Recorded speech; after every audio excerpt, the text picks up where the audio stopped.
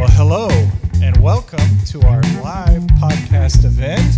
This is our joint collaboration between two podcasts that if you're not listening to, you should definitely be listening to. The BrainBox podcast put on by the Oklahoma Humanities Council and our podcast for the Oklahoma Historical Society, A Very Okay Podcast, which is our clever name that I didn't come up with. But we're so glad to have you all here. Excited to talk about a topic tonight that I think is going to be really interesting. We have a great lineup of guests to weigh in on the conversation. And October is Arts and Humanities Month in Oklahoma. And so this is why we're doing this as well. We also want to mention that on October the 16th from 9 a.m. in the morning until 2 p.m. here at the Oklahoma History Center, we're going to be having our Folk Life Festival, where we'll be highlighting many of the cultures we're talking about here tonight and many more that we won't even have a chance to mention. It's going to be a very, very fun day, so we'll encourage all of you to come out for that. And today on the panel with us, we have Dr. Bob Blackburn, who was my predecessor at the Oklahoma Historical Society. We have Brooke Haney. Welcome, Brooke.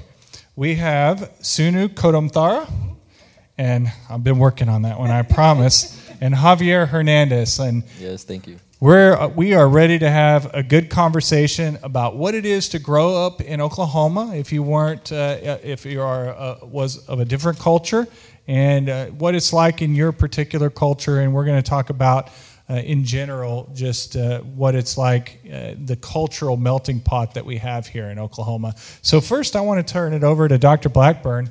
And Dr. Blackburn, can you maybe set the stage for us? What are some of the cultures that have impacted our state? How have those cultures been important into making us who we are? Well, right. Well, over time, Trey, historians have grappled with the question of what binds Oklahoma history together. What is the real theme that permeates everything in Oklahoma history? E.E. Dale, the great historian at OU, said it was the frontier experience, the cowboys and the people on the frontier and learning and the lessons learned from the frontier. Angie DeBow thought it was American Indian history that was something that could bind us together. Errol Gibson, who was a friend of mine, and I published an article by him on this subject, he said it was mobility, the fact that Oklahoma history has been settled with such mobility since its very beginning, helps define us. Danny Goebel, great historian, said it was the southern roots of Oklahoma. Well, what I've observed after almost 50 years of studying and writing about Oklahoma history is that it is the fact that Oklahoma is a land of immigrants. That's the term I use. I have entire speeches about Oklahoma, the land of immigrants. And it's about people coming from all across the world coming here, and it's unique. It's what separates us from the stories of Texas and Kansas and New Mexico and Arkansas and much of the rest of the country. We were the melting pot of the melting pot. And people came here for different reasons at different times from different places and settled in different places. And then this patchwork quilt of settlement kind of established the character of Oklahoma. For me and you who work with the legislative branch of government, it is so unlike working with a representative from the Cherokee Outlet from the old Choctaw Nation. If we are dealing with a community on creating a new partnership to get things done on collecting, preserving, and sharing history, it's different when you're working with someone in Miami than someone in Tillman County. It is a patchwork quilt of settlement. You see it in politics. You see it in the lack of an identity. There's no thread, despite all of the millions that have been spent on branding this state and trying to find a brand. It can't be done because it's too diverse. But on the other side of that is that is our strength, that diversity, the different cultures that have been brought here and the cultural baggage of the people. The 39 tribes, all but the Caddoan speakers really, have come here forced by the federal government to come to Oklahoma, bringing their cultural baggage, whether it is Seminole or Choctaw or Cherokee. Each is so different from one of the others, but that created this patchwork quilt in Indian country. Then you start with the different parts of Oklahoma history and people coming here for the cattle frontier, coming here for the oil frontier from the mid-Atlantic, and then the Lebanese who were fleeing the Ottoman Empire see an opportunity because of oil. The Jewish people fleeing Eastern Europe see an opportunity with the oil industry and coming and settling down. And then the wheat frontier with mechanization and greater production. Here come the Germans from Russia and the Mennonites and those communities. And then you start adding the impact of World War II with people coming here for jobs, to work at Tinker Air Force Base, the Douglas Bomber Plant in Tulsa. Then you throw in war and disruption around the world with the Vietnamese coming here after the fall of Saigon. And then each of these different reasons and different people coming here and becoming part of this mix of Latinos and African Americans and Indians and German ancestry and Scots-Irish ancestry and from England. It's created something that is, to me, very vital. And out of that comes the energy of who we are and trying to figure out how to get people to work together in our own networks or to believe in the mission of what we're really out there working on, creating the music or teaching history or working in the business community. We're all trying to do the same things, get things accomplished, build networks, get investors, find customers. Trying to understand this, I think, forces Oklahomans to be a little more creative, a little more persistent. And times are tough out here on the high plains and hanging on. Jerry and I were just talking a little bit ago, you know, in the oil patch, you've got to believe that tomorrow's better than today. It's like a wheat farmer. It's always going to be better tomorrow. You know, we got to hang on today. That's just give me one more boom and I promise not to mess it up, right? That's right. That's a perfect. But this land of immigrants creates this diversity that we should be celebrating. And this is maybe too political. We shouldn't be building walls. We should be opening our arms and saying, this is the strength of Oklahoma, this diversity coming from around the globe and adding to this mixture that is uniquely Oklahoman. For historians, it's a great thing to study and try to understand.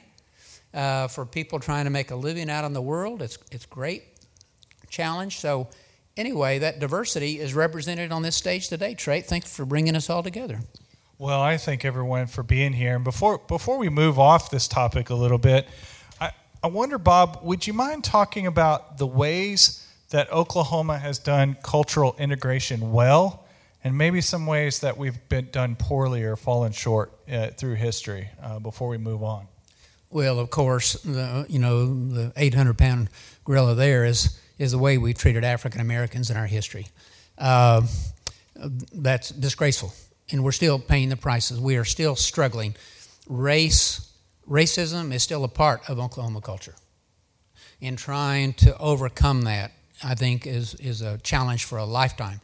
And so we're dealing with decades and more than a century of the impact of racism there. But with American Indians, the exploitation, if you read about what happened to those orphans in the 19-teens and 20s, I'm just finishing a project on the Cheyenne Arapaho.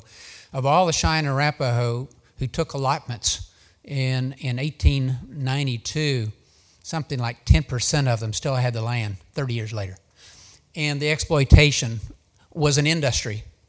As you would exploit a natural resource, whether it was coal or wind or whatever, that to those Oklahomans at the time, it was a resource to exploit.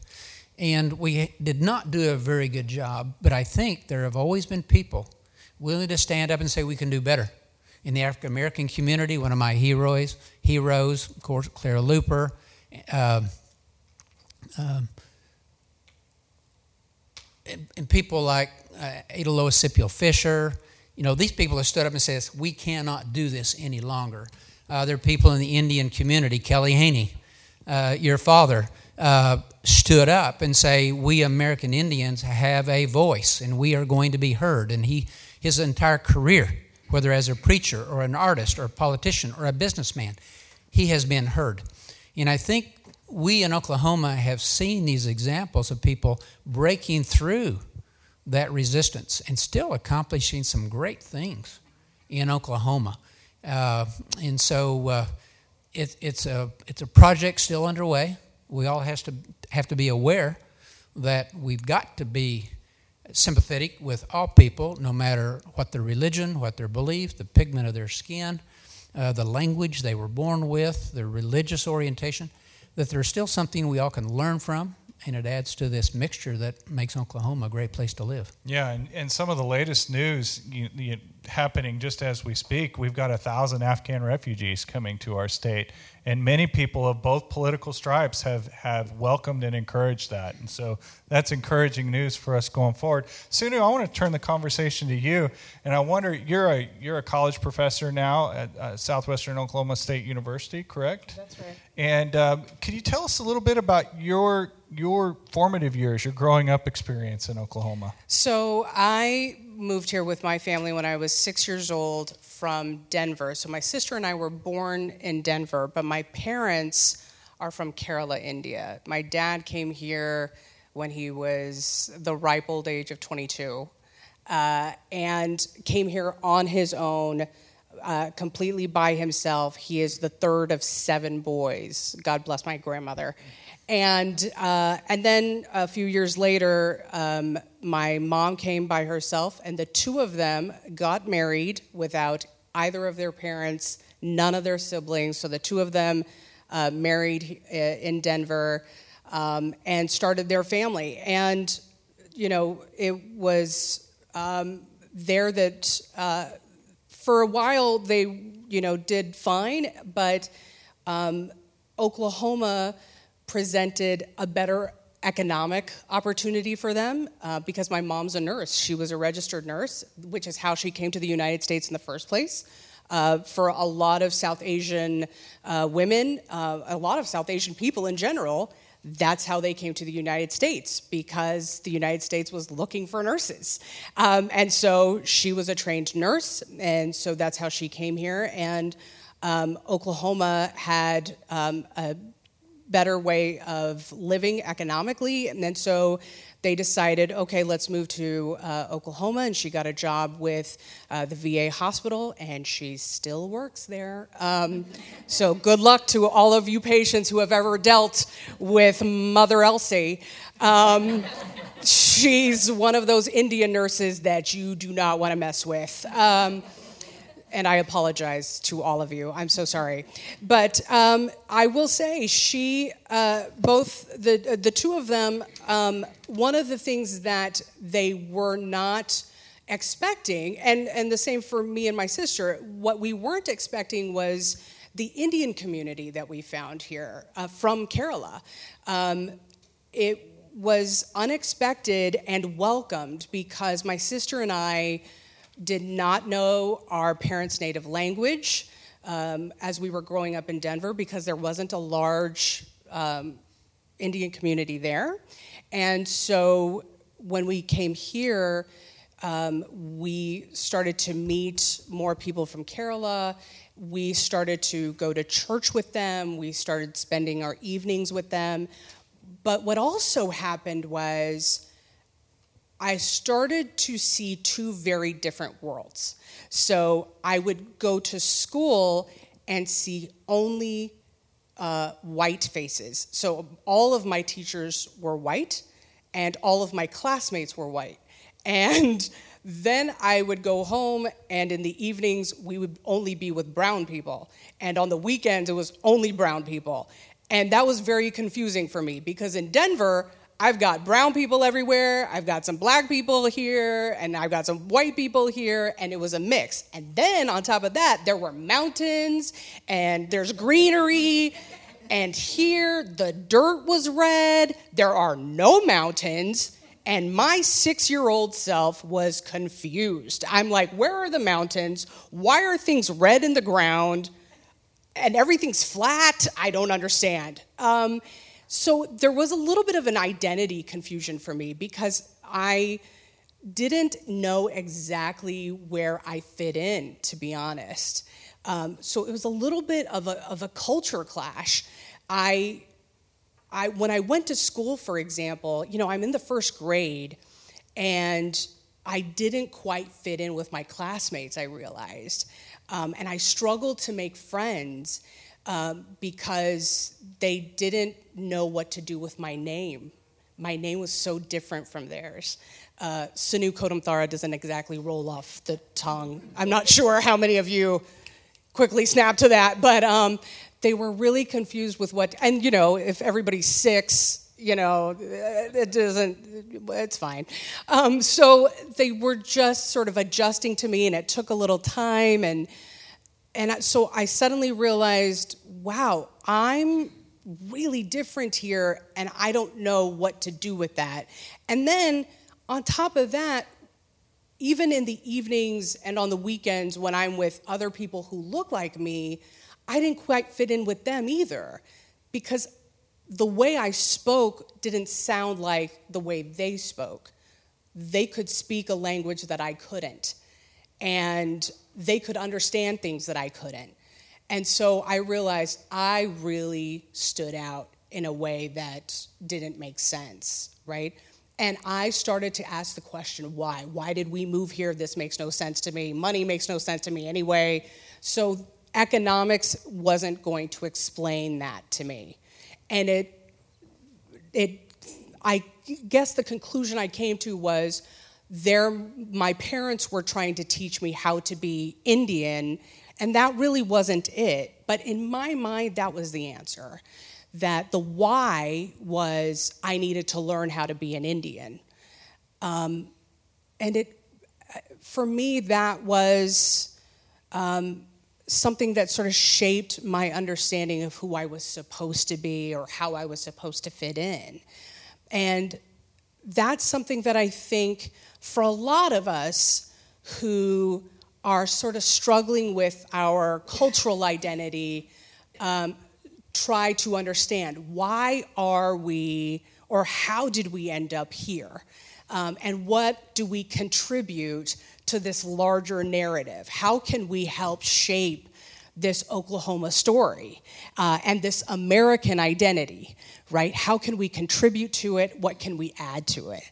And so, in trying to help this conversation forward, I think that's where I think Javier can really jump in, because Javier, you were born in Mexico City, which is extremely different from Denver and definitely not Kerala, India. Yeah. But you also, you have to have a why for why you ended up here or how you ended up here. What's your part of the story? Yeah, thank you, Sunu. Thank you for sharing that. Yeah. I think I learned this from my wife, and through reading, obviously, she learned the word nepantla, kind of being in the in-between, not from here, not from there, right? And so when my mother first arrived here, she was leaving an abusive relationship, and that was one part. The other part, I already had uncles living in Texas,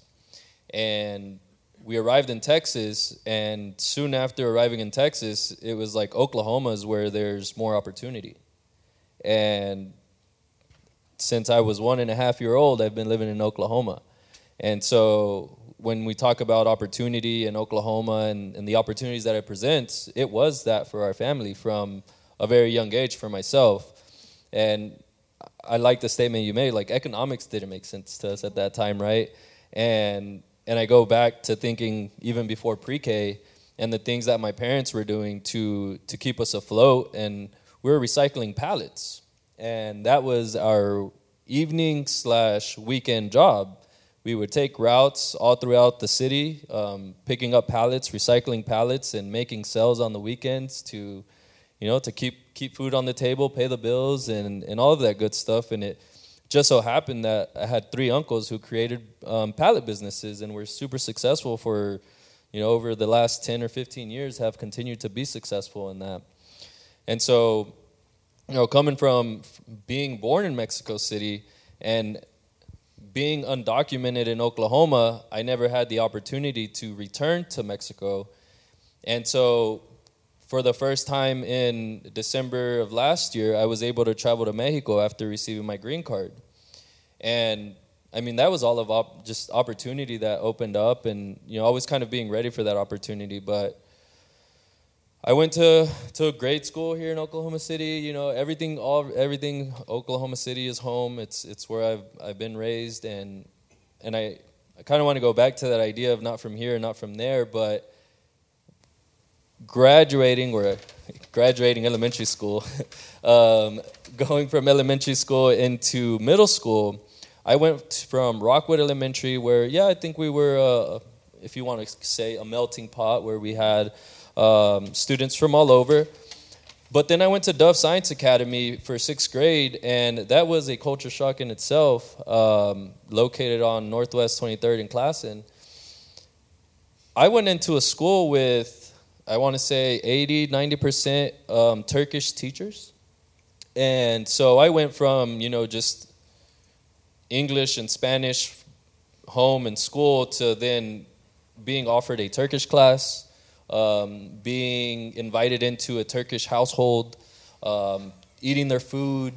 And not only that, but the Asian community also at Dove Science Academy was huge. And so I went from Rockwood Elementary, where I knew everyone, to Dove Science Academy, where I knew no one. But I'm grateful, right? Because I think everyone knows Oklahomans are friendly, right? Everyone knows Oklahomans are friendly. And so going into a school like that, it forced me to build new community.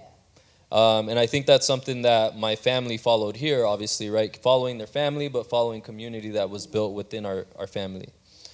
Because the pallet business, you meet so many people in recycling, and you don't just recycle pallets. Everyone recycles aluminum cans and copper and things like that. But pallets was our go-to.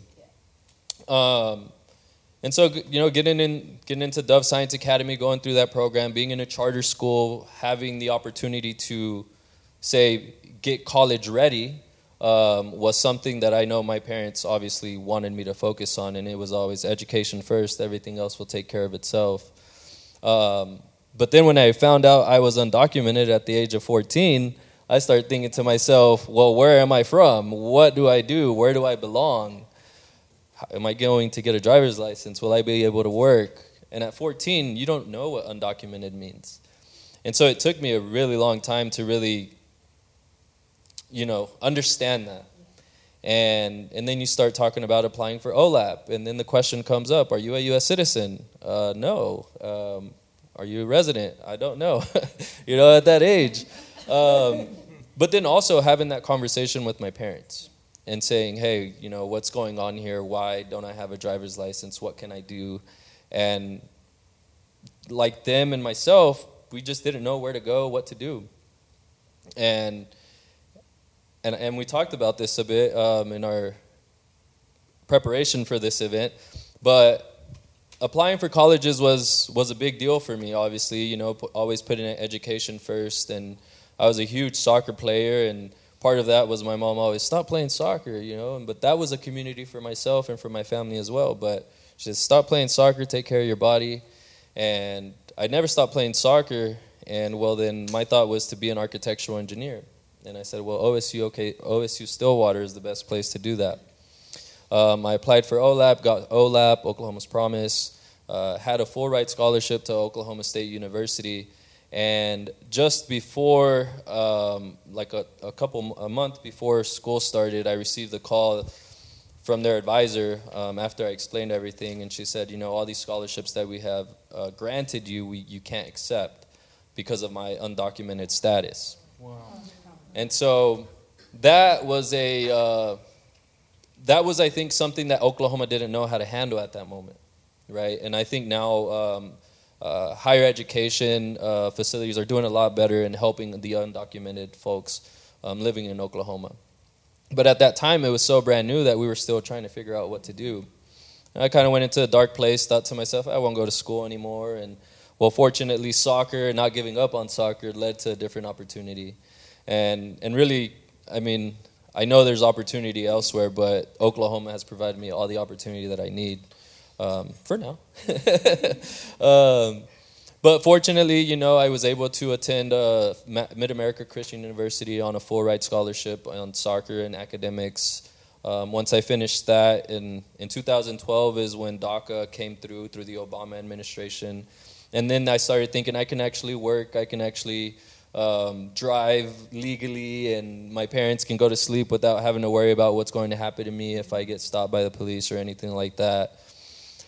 And then I started thinking about my future. Obviously, I was a math major at that time, and I thought, I can teach some math or do something of that sort, be a tutor, but that didn't play out, and I started working with an attorney and translating, and he's the one that mentored me through the law school process and said, go to law school, math majors are the most likely to succeed. I didn't believe it. I had to Google that. Turns out it's true. The way you solve your formulas and all that, analytical thinking plays a big role into the law, the interpretation of the law and writing. And so now I've got my green card. I'm happily married, and I'm a 3-year attorney. And that is all because of that opportunity that presented to my family back in 1993 when we first arrived to Oklahoma, and so I'm grateful for that. Grateful for, the opportunities that we've been presented here. But I do think that a big thing in my role as an immigration attorney is challenging these racist policies, right? That goes into fighting the 287G agreements that the Oklahoma County Jail has with ICE, and disturbing that deportation pipeline to help keep our families close and nearby and at home, and so that's a daily battle for me, and continuing to provide opportunity for others that come after us. So that is Oklahoma for me. Well, that's a fascinating story, and thanks so much for sharing about that. And, it's someone like me. Thank you. I certainly can't imagine the trials and the hardships that you had to go through to get to where you are today. So it's just such a privilege to hear that story. And I want to turn to Brooke now. And, Brooke, you, knowing who your parents are, you were raised here in Oklahoma, born here in Oklahoma? Born in Shawnee, Oklahoma at Mission Hill Hospital, a native hospital. Okay. And then I grew up about 20 minutes away from there. So tell us a little bit. You obviously didn't come from anywhere else, but you also have a very distinct culture that you were raised in. Tell us what it was like for you to grow up here. Well, we did come from, Southeast America. Right. United States. But, yeah, so our culture, we have a lot of traditions. Family is not just the family that you're born into. That's a big part of our culture and how I grew up and how my parents taught us. My parents were also very busy, so we weren't really raised as traditionally as a lot of people in my tribe or in a bunch of our, our cultures, all of the native tribes in Oklahoma specifically. But it's definitely different. I do relate to I'm not native enough, I'm not white enough to fit in either category. It's something that I felt and I struggled with growing up quite a bit, and even probably, into my late teen years until I graduated high school. I graduated high school the day I turned 17 years old and got out of there. I really didn't feel like I fit in. Even starting from when I was in first grade, going to elementary in Seminole, I overheard a teacher tell another teacher that my skin was so dark that I looked dirty. And, and this isn't Seminole, Oklahoma, where there are a lot of Native Americans. There's, all kinds of people. But it's things like that really impact you. Mm-hmm. And you take that through life. And it's something that made me feel ashamed of who I was or what I looked like. And it wasn't until much later that I, through my parents' guidance and the things that they have done for not just the Native Americans in Oklahoma, but for the people of Oklahoma, and showing me that everyone is, has beauty, every culture is significant and special. You know, it took a long time to get to that point. And once I did, it's like, it was just like a complete rebirth. You know, I felt so much freer.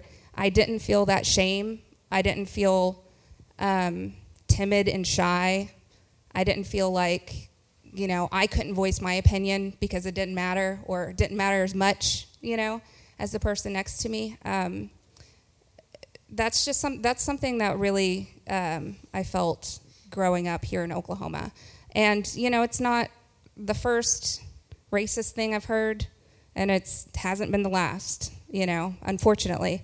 But I do feel like things, although it will be a problem for many years to come, I do feel like it's gotten so much better since I was a kid, you know, in the 80s and the 90s. Even my son, you know, I mean, he's as dark as I am, you know, and he doesn't, it's amazing. He doesn't think about it, you know. He knows a lot about his culture. That's part of who he is, but it's not something that he feels makes him so different that he has to, you know, be ashamed or, you know, not say what he wants to say, you know. And I really appreciate that now. And I don't know. I mean, I really think it's because of my parents. And, I mean, my mom, she's been a tribal lawyer for, I mean, since, you know, the 70s. And my dad was a representative, a senator. He's had a TV show. He painted signs. He was the president of J.C. Penney at one point. Like, he's done so many things. I mean, it's wild. If you talk to this man, there's nothing he hasn't done. He did the sculpture on top of the Capitol building. He got a lot of funding to make this place happen, the place we're in right now. The new cultural center that just opened. You know, and it's just through hard work and determination and knowing that you aren't any different. You know, and I feel like that's been something really amazing, that he's not only shown me and my son, but a lot of other people. I mean, I have people come up to me all the time telling me how much both of my parents have influenced them into going into law, or, you know, becoming an artist, or getting into politics, or, you know, no matter what it is. And it's really amazing, and it's something I just really appreciate about the way that they, you know, raised all of us pretty much, you know, through the public eye. You mentioned your son. Do you consciously try to raise him as cognizant of his native heritage and you know, to help him understand where he comes from?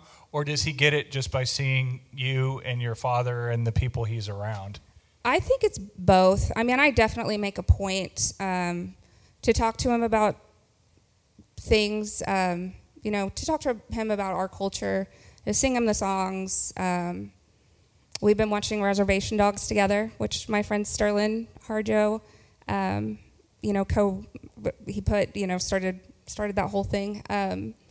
The music, my grandfather was a flute player. Lots of my family are different types of artists, basket makers, jewelry makers, all kinds of really amazing, beautiful kinds of work. And so he has grown up seeing it, but I also make a point to tell him the stories and, you know, show him where he comes from. I think it's really important for him to know. Yeah, absolutely.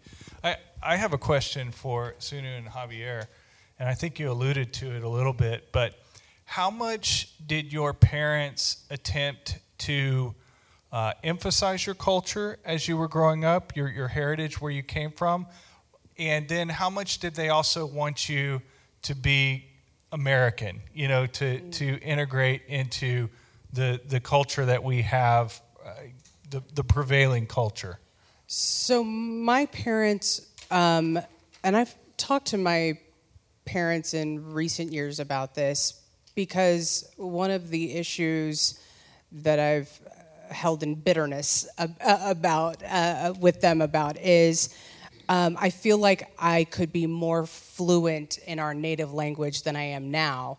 And I've asked them, why didn't we speak, or why didn't you teach us how to speak this native language when we were in Denver? Why did you wait until, we moved here? And one of the things that my dad said was, well, we just thought that since you guys were going to school and, and you were being raised around predominantly an American community, we just thought it would be best if we only spoke English around you. And so that was what we did. That was the approach we took. And then suddenly we moved to Oklahoma. There's a larger Indian community. And it wasn't like they spoke more Malayalam at home. That was our native language. Sorry if I threw you off there. She was speaking gibberish. No. But it was just that by being around the community more, we picked it up by hearing it. That's what happened. We just heard it more and more. And because we were young, that's how we learned it. We would hear it in songs. We would hear it in conversation. We would hear it in church services. And so that's how we learned it. And interestingly enough, my grandmother said to my father, or said to both of my parents once, this was when we were living in Denver, she said to them, I would like to be able to speak to my grandchildren. And I guess they didn't realize, how impactful not teaching us their native language would be until she had said that. And then once we moved to Oklahoma and started learning the language and started having conversations with both sets of grandparents, they realized, oh, they can now have their own conversations and develop their own relationship and have that communication. So it wasn't like they were intentional in teaching us, but it just sort of happened accidentally, thankfully. But yeah. Yeah, I think the language is a big part for my family. And really, I think in the Mexican culture, is that family and food. Those are the two big ones. And my mom always connected through the food, and I think my aunts would agree that my mom is the best cook in the family. I'll ask them later. But I think that was the main source of culture that I received from my family, is the food and the family gatherings. Every holiday we spent together as a family. And I think that was the two things that really connected us. I think that part of the maybe not connecting so much with like Dia de los Muertos or Los Reyes Magos, which is our Christmas and our Halloween, is maybe part of this idea of not being able to celebrate in Mexico. And so I think it was hard for them to bring themselves to celebrate that here when they couldn't celebrate it in their home country. And I like the way you said it. I hold it in bitterness against them, right? Because when I was able to visit Mexico for the first time in 27 years, back in December, after coming back from that trip, I felt so much closer and tied to my culture than ever in my life. And now I get goosebumps talking about Mexico. I almost cry when I hear the anthem and celebrating Dia de los Muertos. And I think that comes with me also growing as a person and being able to experience that, knowing in the back of my head that I don't know when my parents will get to visit Mexico again. And so me being able to bring that sense of culture and that Mexican patriotism is huge now, and I think it's going to be huge for my niece, and in the future if I have kids, to be able to push that on them and not just let them be a part of the culture that they're surrounded by and say, this is where you come from. Trey, just let me add a little story here about the Vietnamese community. In the 1990s, we had a young intern who was Vietnamese, and she was bilingual, and she had learned the language in the home in the Vietnamese community here in Oklahoma City, and she did an internship with us. So we assigned her a project of going out to the Vietnamese elders who had come here after the fall of Saigon, those who spoke only Vietnamese, and interviewing them. And even though the interviews were in Vietnamese and we never were able to get them translated, we captured those stories. And then fast forward 25 years, we wanted to do an exhibit on the war in Vietnam. We had those interviews. We had their experiences firsthand. We're able to pull those out of our collections, use them to tell a story about about their generations. And one thing we learned is that many of those young people also were not fluent in the language. And they said, I don't know why my parents didn't teach me. Now when I go back to Vietnam, I can't talk to my aunts and uncles and cousins. And so that second generation, I think, typically is pushed to using English more often.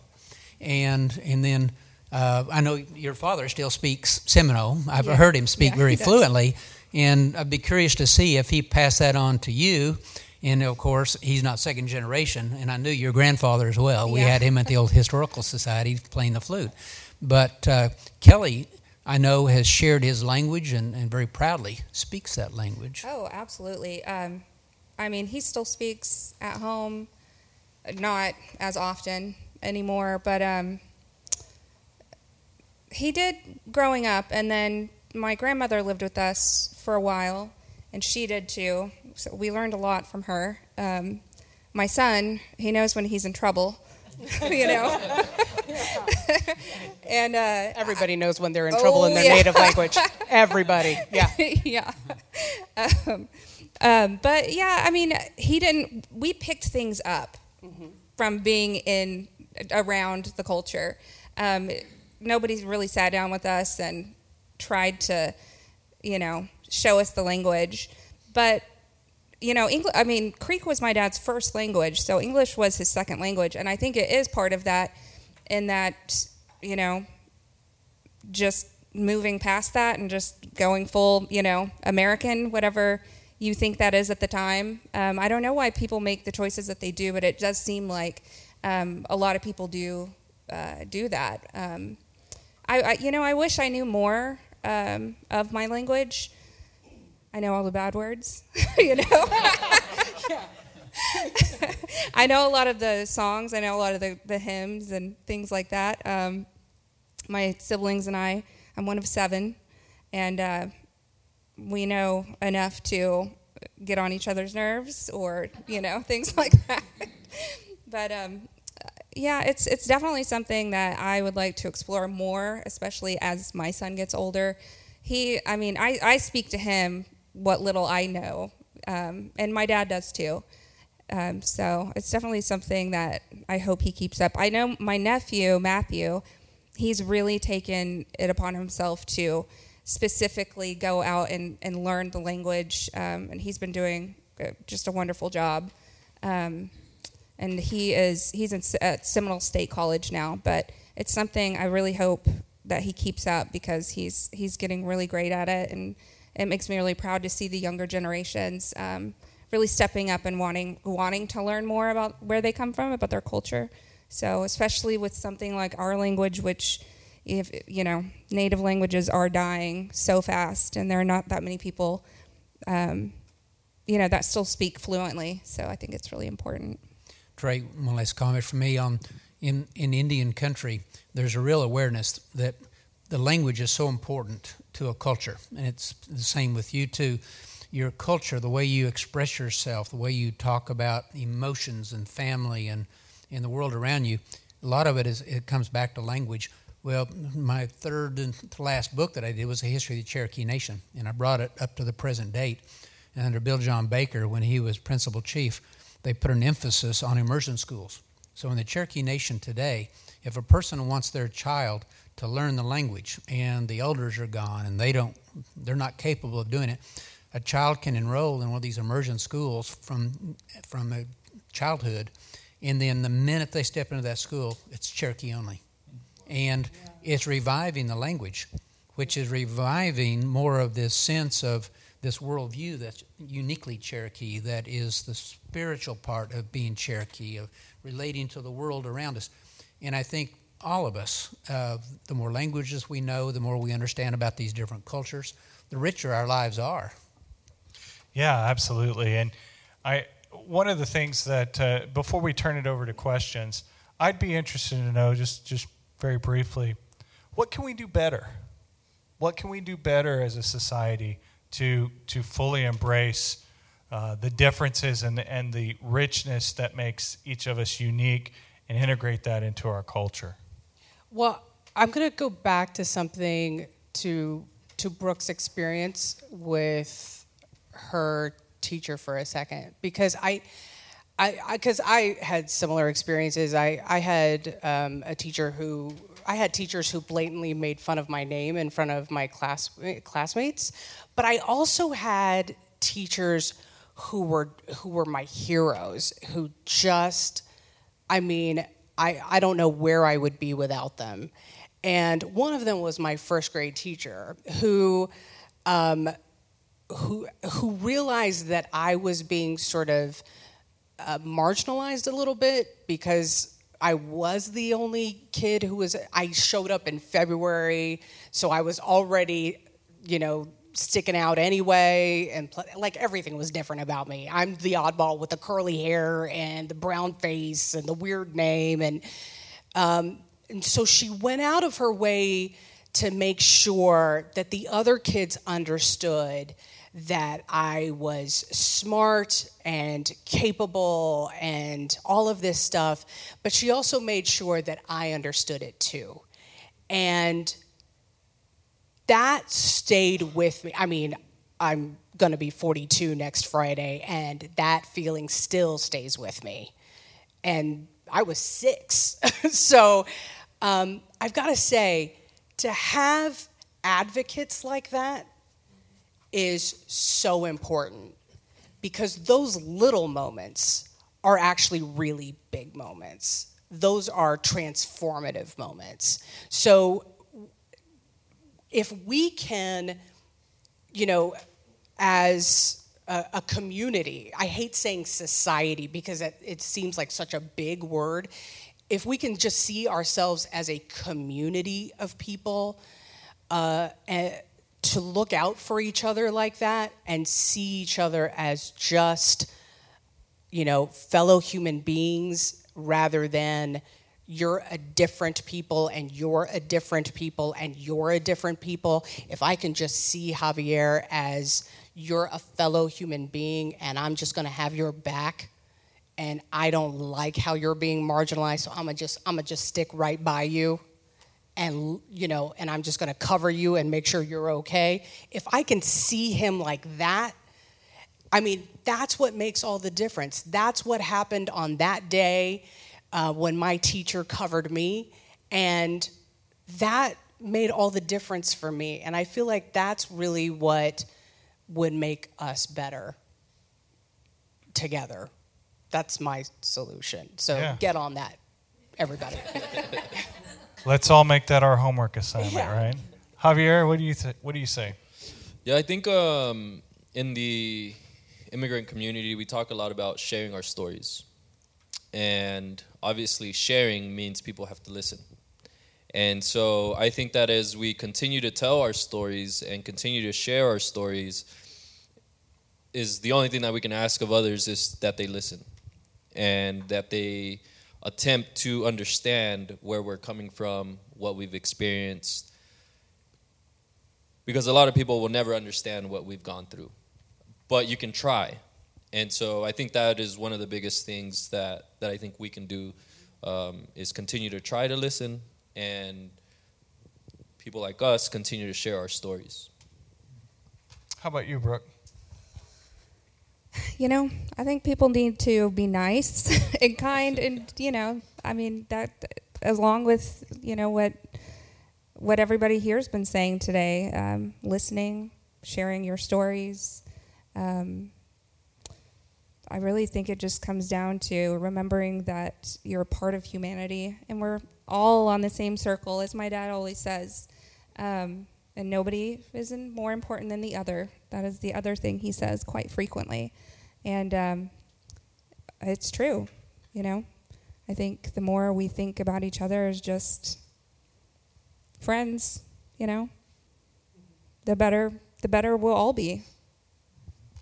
Well put. Well said. Thank you. Okay, let's have some questions. If any of you have any questions, I can bring you a microphone here. Anybody have a question?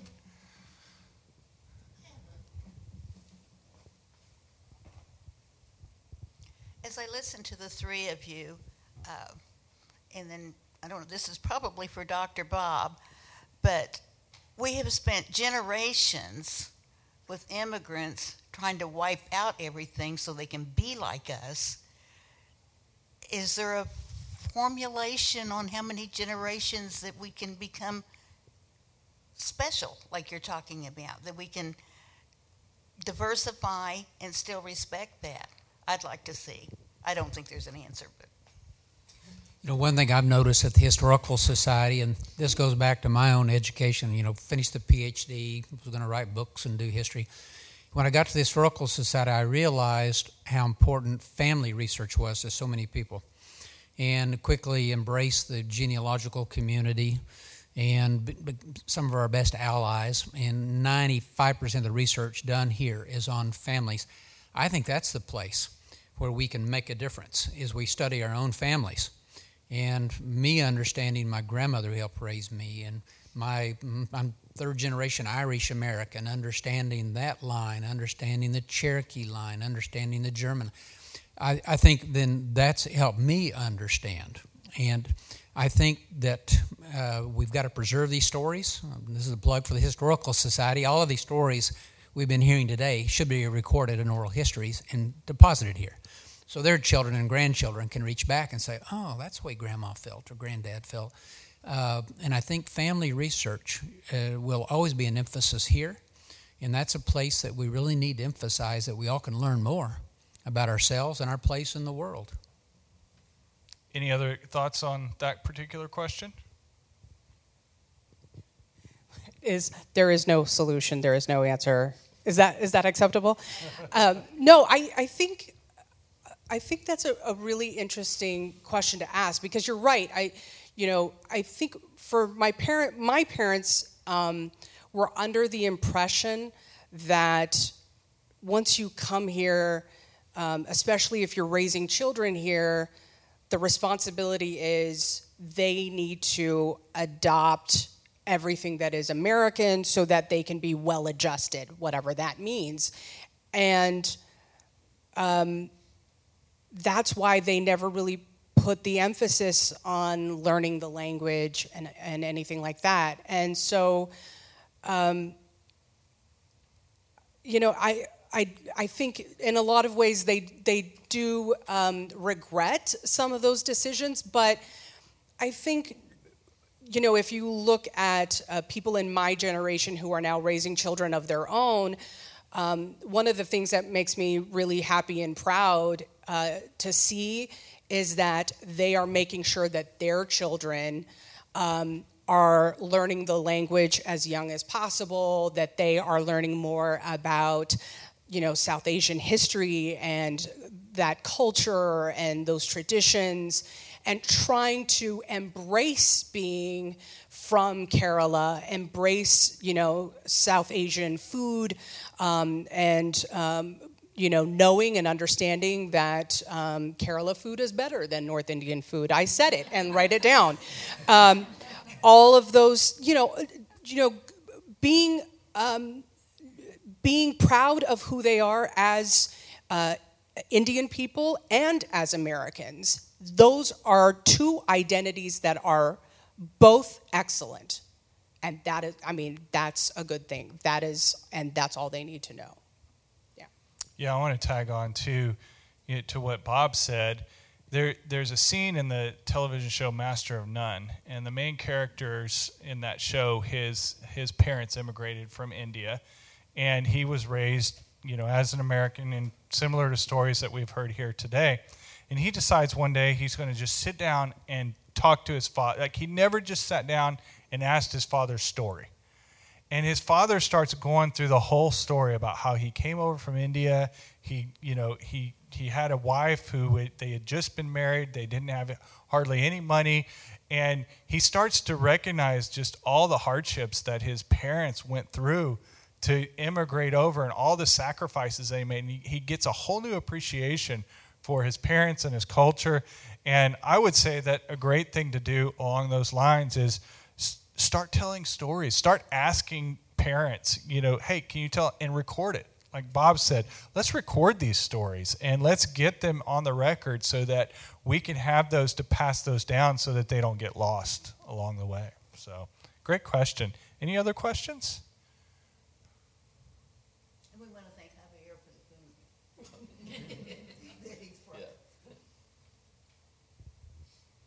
Well, Trey beat me to it a little bit in that he always seems to like to bring pop culture to this.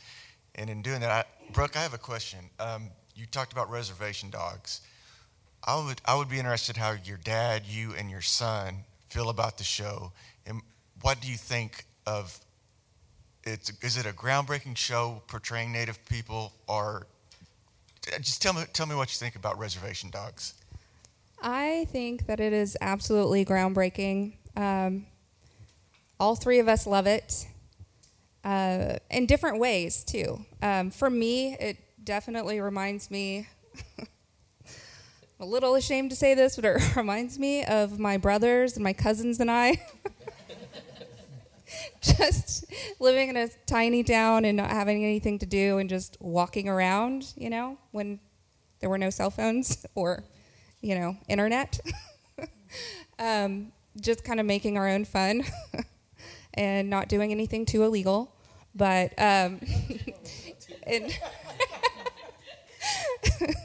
no, but There was no chip truck stolen? There were no. Okay. Well, okay, never mind. You're protected by statute of limitations now, Exactly. so you can't be prosecuted. It wasn't me, okay? I will tell you that.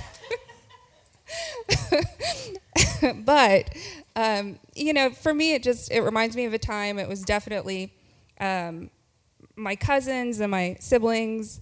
We were like brothers and sisters, all of us, and it just reminds me of just being a kid and having fun and having all of those, the folklore of the Native community kind of comes to life, and the reality of, being at the IHS trying to get a doctor's appointment. Lots of things like that.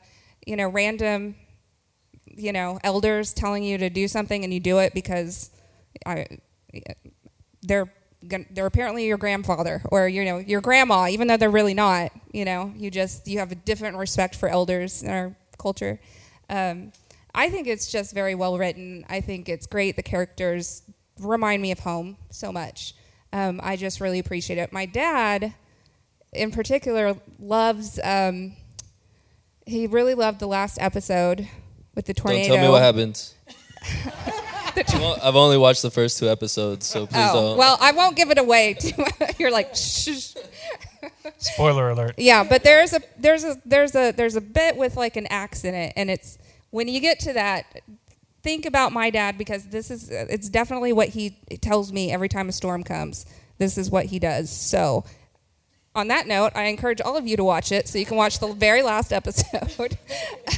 I'm really happy for everyone involved. I went to film school with most of the people that made this, so I'm very proud of everything that they've done. Yeah, it's really neat. I think also going back to the question of what can we do to change things as far as to have more appreciation and for other cultures and everything. I do think that the arts plays in a lot with it. I think media plays in a lot with it. I'm a musician. I've been playing music since I was 8. I got my first guitar. I think there's just so much art out there, whether it's in TV. Hopefully there will be more representation for all different kinds of people. I certainly am appreciative of what Sterling has done for my culture. So I think things like that are really important as well. One thing that gives me hope is that when I was growing up, if you turned on the TV, you saw Leave It to Beaver and and father knows best, and all white folks, and all in the suburbs, and all very comfortable. Well, today you turn on the TV, you see the diversity. You see, breaking down those stereotypes in this TV show, and I love it for that reason. It's breaking down the stereotypes that most people think. But the diversity you see, it's Asian, Southeast Asian, Latino, it's just everywhere. And if you watch commercials, of course, maybe I'm just basically an optimist, but as a historian, I've seen the progress we've made, and I see we're still making it. And I think we're still going to continue to progress and get better and love each other more. I think that's the natural way of life. And I see it in popular culture as reflecting that right now. Brooke, may I ask what you were going to say? Your grandfather says something every time a storm is coming. Okay. Well, my dad. So your dad. If a storm's coming, he just moved in with us not that long ago. But before, I would call him to make sure, because tornadoes would be outside looking for him. And, my dad, he was like, I'm not going to go hide. He's like, I put an axe in the front yard. And so in our culture, that's how you can make the storm turn away from you. You basically challenge it to a fight. So anyway, that's the part in the show. But it's a really good part. You'll see it. So. Right. And really, there's no more Oklahoma thing to do than challenge a tornado to a fight. Absolutely. So. That's accurate. And on that note, I want to thank all of our panelists here tonight. This has been such a wonderful evening, and thank you so much for sharing all of your stories. And I think we've all been enriched by hearing about your experiences growing up in Oklahoma.